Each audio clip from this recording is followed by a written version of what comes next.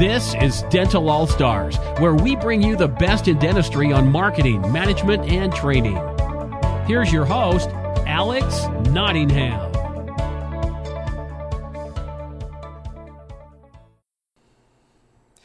Welcome to another edition of Dental All Stars, and we have a great episode for you today. We have Heather Nottingham, our VP of Training, on the line, and our phone skills instructor.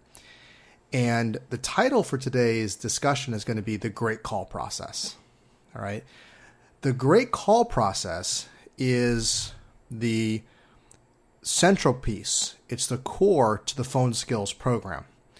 And so I think it would be great to do a podcast on the subject. So Heather, tell me a little bit about kind of an overview of what the Great Call Process is and how you developed it, or what's it used for. Sure. Well, first, thanks for having me, Alex. And the Great Call Process, it started a while back, being a newbie at the dental office and asking for training. That was something that was really hard to find as somebody new to the office and new to dentistry. And there wasn't a process. There wasn't any, everybody had a different way of doing things. It was very random and haphazard. And to me, that was kind of frustrating, as I'm sure it is for a lot of people that are new to dentistry, and possibly even that have worked in dentistry for a long time, in that, patients can be rude on the phone. Things are, there's always different questions that patients, existing and new patients, are throwing at you.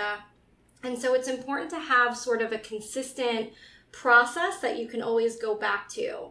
So that was kind of how the Great Call Process started all those years ago, is let's figure out a way that it's a nice, easy to remember acronym, great calls. And what it is it's a 5-part process where the team member utilizes the acronym GREAT, and each letter of GREAT stands for a different area of the Great Call Process. So G stands for greeting, R stands for rapport, E stands for engage, A stands for ask for the appointment, and T stands for take information and thank. And so that's just really an easy way for them to remember it. And then, of course, each section, we break it down a little bit further, and there's additional information we get in there. But we don't want them to be, very scripted. We want them to understand verbiage and verbal skills, but we want them to have flexibility when they do their calls and when they're learning training. And this allows them to have a process, but still have options for their own verbiage. So the Great Call Process is mostly, or the beginning was designed for the phone call. And we'll talk a little bit about that. But we could even just touch on later that it can be applied in other areas of the office as well. Mm-hmm. And you mentioned we go into our program a little bit. We go into a lot of the Great Call Process, especially rapport.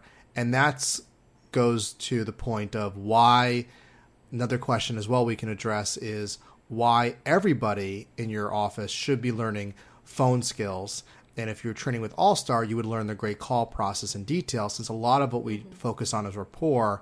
And that's an ongoing process of being able to relate with people. It's very, very important. So, in a prior podcast, we talked about phone skills or phone success in general. And you talked about your history, I'm pretty sure, in that podcast. I don't want to repeat it too much. But when you worked in dental office, when we were working for my father, helping to double his business, grow his practice, you didn't have anything. We didn't have anything in terms of being able to answer phone calls. You just had to rely on your intuition and knack.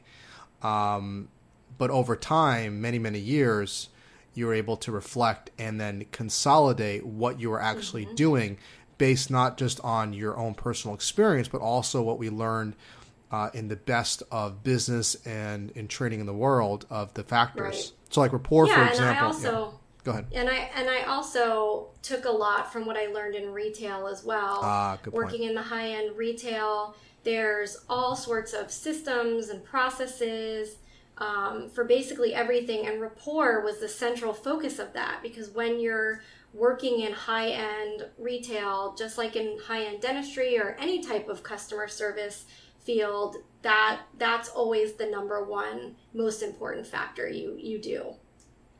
And so in this podcast, I just want to have this conversation with you about the overview of the great call process. Yes. Actually, what might be fun is in future sessions, we can just talk just about each element in detail. And obviously the course goes into much greater detail, but at least we can give kind of an outline, because to cover all the great call is difficult. I would encourage listeners to go to our website, allstardentalacademy.com, and we have a webinar and an ebook called Dental Practice Excellence. And that gives a nice overview of the great call process, as well as a sample role play, so they can get to see on how the call goes. Now, one of the things with the great call process that you would agree with is we have to go in order. So we're not big fans of scripts, right? Because you sound scripted and they don't work. And I know that's a big thing we see in dentistry is, get this new sales script, this new script to answer the phone. And we've tried that in the office, right? We've tried all these sales things and they didn't work. Yes. And I remember you resisting me. You go, Alex, I've done retail. This technique's is been around for a long time. They don't work. I'm like, Heather, just please try it for me. And you tried it and it failed miserably. And so we know through trial and error, it doesn't work. Well, and I think what we tried also was sort of the get them in philosophy, which is you have a focus on a very short phone call, and it's just basically getting them to schedule an appointment. We're not talking about answering their questions about price. We're not answering their questions about insurance. We're just saying, yes, we do all of that. Come on in. Let's get you an appointment, which works really well for getting them an appointment. But you end up having a lot of patients on the schedule, and they either don't show up, or they come in very confused, or they might not have even ever been able to afford it. And you've gotten a lot of lower quality patients on the schedule, let's just say. So production reflects that, and so that's not a good approach to do. And a lot of broken appointments as well. Yes. And we'll see, this is part of the great calls. When you do it properly, you reduce broken appointments as well, because you're setting things up properly from the beginning. Exactly. So in terms of, so we talked about the fact, just briefly, and we cover this more in a lot of our discussions, but the sales, look out, don't do the sales approaches. They don't work very well. They're really bad on your brand. And now with so many internet reviews being so important, you can't have those negative reviews. So you got to treat people well with service. People are expecting a high level of service. Okay. Right. And if you're going to compete with corporate interests and with other dentists, and not just that, but also with businesses that are competing for the dollars, right? Whether it be Apple or Amazon, who wants a crown versus getting a new iPad? So you have to compete with that, and you got to be really top notch. Plus, people don't like going to the dentist in general. So the great call process, we talked about that. We talked about the get them in philosophy. You just said that we don't do it that way. So kind of going through the great call process, we said it's very important that you go in order. GREAT.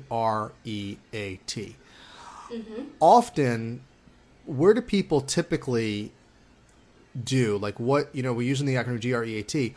Typically, how do people answer the phone? In what order do you see? So we grade a lot of calls, hundreds a month, every month, and we see the very common theme that whenever a patient calls up, typically the first thing that they do is they ask a question. And the easiest thing, I guess the most comfortable thing without having training that a team member would think to do is just to answer their question. And that puts the team member in a very reactive position to the patient. So the patient is essentially controlling the conversation. And that's what's called, they go right to engage, which is an eager call. Right. So if they're engaging first, then basically they're answering the patient's question. They might be discussing some objections, and then they're kind of having to backtrack, and they get pulled around wherever the patient is going with their questions. And so the patient's in control, the team member is just along for the ride.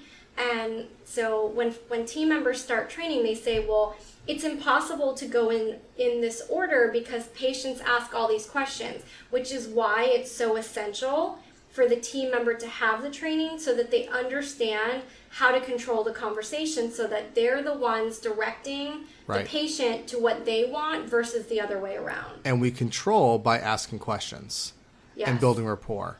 It doesn't seem that way, but questions are power. Rapport is power. Because what's happening with Eager is they're saying, what do you charge for? Do you accept my insurance? And what happens is they go right to answering the question, yes or no, and asking for the appointment. And the problem is if you ask for the appointment so soon, you can't do that. You know, you use a lot of analogies of dating. It's like going out on a date and greeting the person with a kiss. It's like, wait, I haven't even met you or talked to you yet. You have to first be able to build enough rapport to do that. You can't ask for the appointment if you haven't built enough rapport. And if you're looking for a very short call, that's the way to do it, the Eager method. So you can cover all the great call steps, but if you go in the wrong order, it doesn't work. The key is being able to now here's another thing. Another thing that happens a lot is we'll hear, so people will say, or training companies will say, well, only spend a certain fixed amount of time with people. And so we don't advocate that. We say you spend as much time as you need to build rapport. If you can build rapport in 2 minutes, great. If it takes you 30 minutes, it depends on building sufficient rapport. The other thing is other techniques say, well, we realize that if somebody asks for insurance and we don't accept it, they're just going to hang up and they get that. So what they do instead, Heather, and you know this a lot, they just don't answer. They either don't answer the question, they say we don't tell you the answer, you got to come in for an appointment, or they lie. And they say, I've heard this before from some well-known trainers, they say, well, if we don't take their insurance, tell them we do, they come in, and if we don't, we'll just comp them the exam. Right, they just write it off. We'll just write it off. You just wasted that person's time, and you lied to them. Well, and I think sometimes team members assume that if you don't take their insurance, that means that they're definitely not going to come to the office. And I think that's certainly not true. I mean, I've definitely had patients before, lots of patients that some were even Medicaid patients that one would think, oh, well, they're a Medicaid patient, they're not going to come here because we don't take Medicaid, but they really liked the office and they wanted to get certain work done. They wanted to have a high quality of treatment. So we just assume that our office is awesome and we find out how we can best help them. One of the things that happens when you engage too soon is if they say, do you take my insurance? And you start going into this whole long dissertation about insurance, then they've already heard, no, I don't take the insurance. Exactly. Or we take it, but we're this and that. So without really thoroughly understanding how we can help them, the patient's needs, connecting with them, we can't do any of that other stuff. Right. And so what we advocate is that we want to be able to build enough rapport and then answer their question. So we use what we call the transition statement, and that could be a whole other podcast and training just on transition statement. But that's where we're basically breaking their state, their focus to be able to better. So often, and Heather, you'll correct me, but isn't it like, well, actually, instead of me telling you, give me an example of a transition statement. Somebody calls, they say, what do you charge for X? What do you say? So there's a few different things that you can do, depending on if you're the person that answers or talks to the new patients or not. So if you're not the person that typically talks to new patients, like if you're somebody else, you can greet them and say, I'd be happy to connect you with our new patient coordinator, and she's going to be able to answer those questions. If you are the one that's going to help them with that, you can say, who do I have the pleasure of speaking with? And then you can get, kind of redirect them that way. One of my favorites is, I'd be happy to help you with that. Do you mind if I ask you a few questions so I can better assist you? So that way you're saying you're going to help them with it. You're asking their permission to ask them some questions so that you can better assist them. And most people are happy to do that because they figure you need more information in order to answer their question or schedule their appointment. And often, so then you go into it. And often, somebody will say, the first thing they'll say, oh, well, they'll just say, I don't want to, just give me the information. But most people, and the reality is, they like they like it. They love a little extra service and to be better assisted. You know, I had one office was talking to us, and they're doing a great job with their team, one of our coaching clients. And they said, man, you know, there's some rude patients that say, give me the price. I don't want to go there. And you might get one out of, I don't know, 70 or 80. It's a small percentage. But those are people you probably don't want in your practice anyway that are like that. Right. But most people would love to be served and would love to be better assisted. So the transition statement takes them away from focusing on price and say, so you ask questions. Because let's just say they're asking about, they want the price for a cosmetic makeover or whatever. And you start talking and you say, they want all this stuff done. You say, by the way, did you know this is not covered under any insurance? Really? Yeah. They may not know that. And when you get better information, you're able to achieve that. Also, we talk about this is another, we'll do another podcast just on sharing the sizzle. But when you get to the sharing the sizzle stage, which is another program you created as well, Heather, where you can show off in a non-egoic way what you offer, and you share that before you show and tell. You share that before you give them the answer. It puts the price and it puts insurance in context, because most people, and I know we get annoyed, dentists who are listening and team members, why do they always call and try to commoditize us and put us into a price? We do the same thing with everything else we do. We go to Best Buy, whatever. We're always assuming that it's retail, that a crown is a crown, that this is this. But when you see it's people, it makes a difference. Now, I'm just going to give a quick shout out at Best Buy. I really enjoy going there because they match the prices of Amazon, and they do so much for the community that I found out that it really warmed my heart what they did for Puerto Rico. And because of that, I'm going to try to get them business over Amazon. And even though they're a commodity, they share with me what they stand for. They give you extra service. They support you. And I'm like, wait a second. I can get a similar price, even if I pay a little extra, but I'm getting that service. So in retail, it's a little more cutthroat, but in dentistry, if you can separate yourself, if somebody's warm on the phone. Another example was, Heather, you and I were looking at getting a PPO or HMO. And I'm like, I want the cheapest HMO out there, no problem. And you're like, Alex. For health insurance. Yeah, for health insurance, not for dentistry, health insurance. And you're like, I don't think it's a good idea. And I'm like, no, it saved money. And I tried to call and make an appointment with an HMO doc. And again, I'm generalizing. I was on hold for 30 minutes. We booked out for several months, but the PPO office was like much better customer service. And this is generalities, but patients don't know what they're getting into. And if you plant the seed that, with your sizzle, with that rapport, they're going to start comparing experiences and saying, wait a second, you get what you pay for sometimes. Well, I was talking to a dentist yesterday actually, and I was telling a quick story about when we were looking to get our popcorn removed from the ceiling, the little popcorn stuff. Oh, I know. And called several... Yeah, you were there. Called several companies, and if they even answered the phone, which a lot of them didn't, a few answered the phone, and it was just very general. We charge this amount per square foot, and it's this and this and that, and that was it. And then I called the last company, and Bill, who's their manager, he answered the phone, and he started asking me questions. He's like, first of all, congratulations on, this house that you're getting, your first home, which is a nice rapport building connection that he made right from the get-go. Started asking me questions about the house. Tell me about the house. What does it look like? How many rooms? What are you looking to do? And then started educating me about the different levels of flat surface that they can do to replace the popcorn. So there's level 4 and level 5. I had no idea. None of these other ones had even mentioned anything like that. So it sets the standard and sets the bar higher, where now, even though they're more money, I'm like, well, these other ones are going to do a terrible job because they didn't mention anything about all these specifics.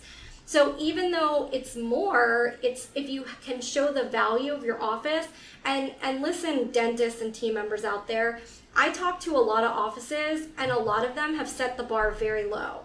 not our offices. Our offices are amazing that do our training, but a lot of the other offices out there, if you can just step up a little bit higher with training and with practice on your verbal skills and customer service, it's gonna be no contest with patients coming to your practice, because there's some really bad offices out there. Okay, so one of the things I'd be remiss to kind of mention is the cost of phone skills and not doing it properly. And I said this before, and I'll say it again. It is repetition is the mother of skill and all that. But it's important we hear this. But it's very expensive not converting these phone calls and not investing in phone skills training. And so I want to talk about that, Heather, and I want to talk about the importance of the entire team doing the training, and then phone training. Then we can adjourn this podcast.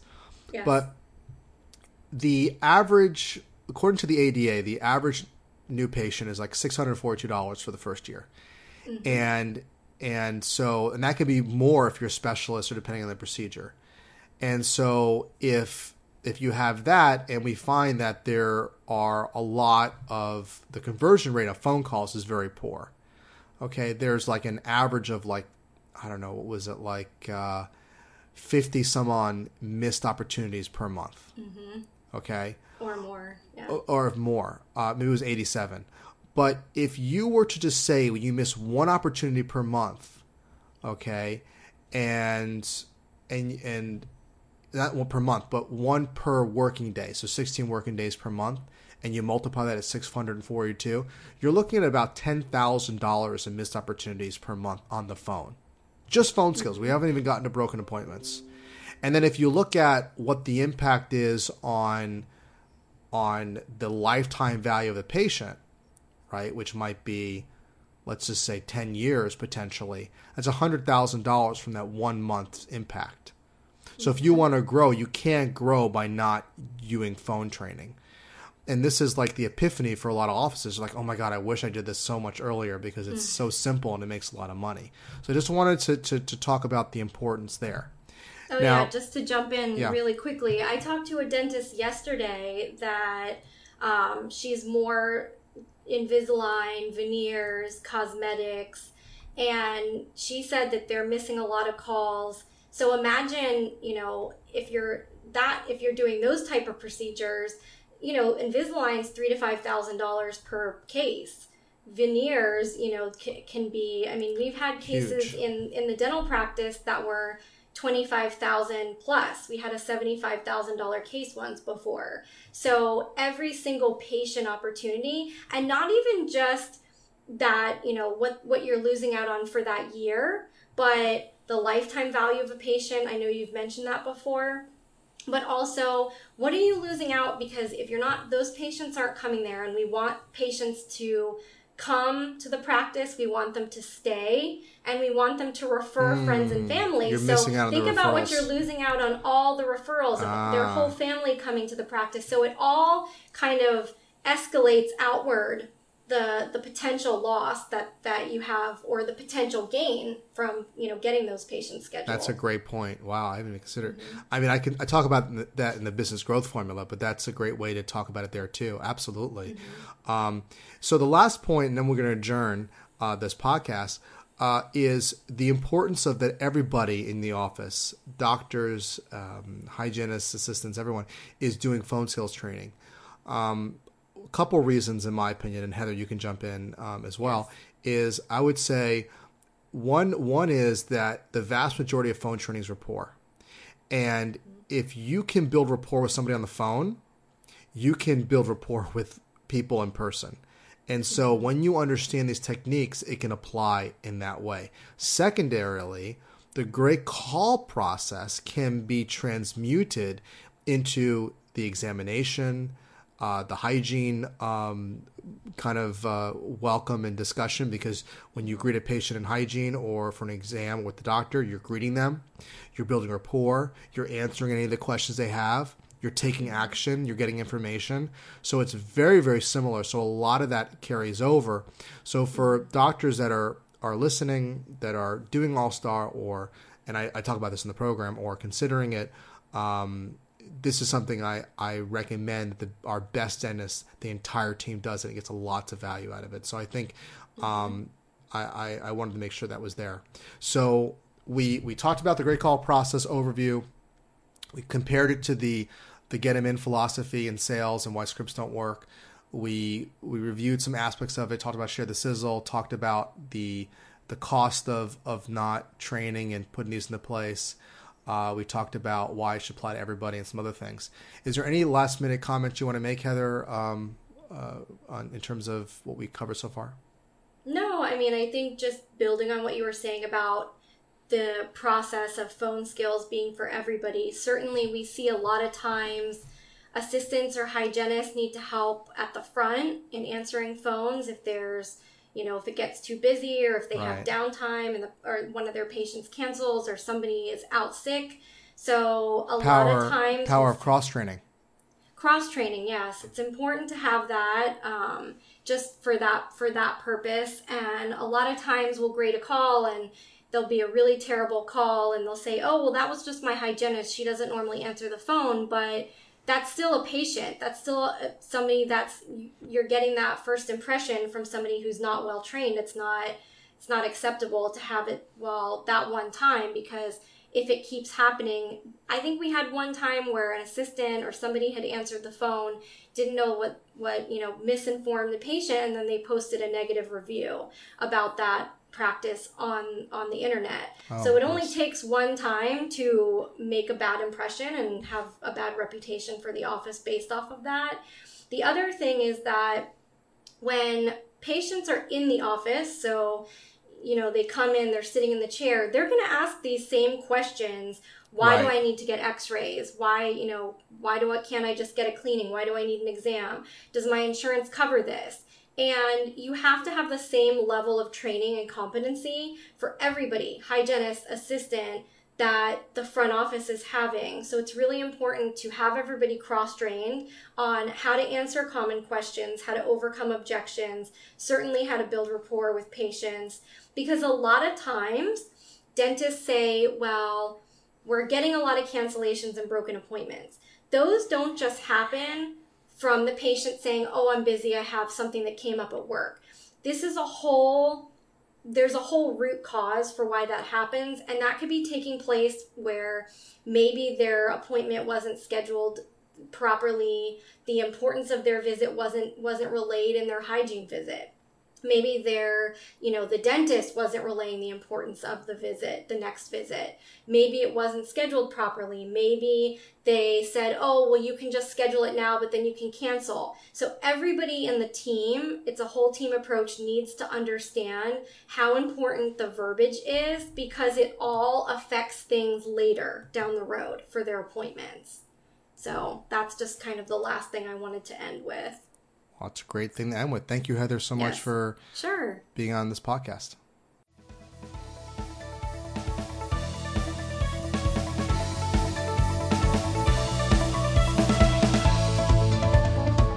We hope you enjoyed this episode of Dental All-Stars. Visit us online at allstardentalacademy.com.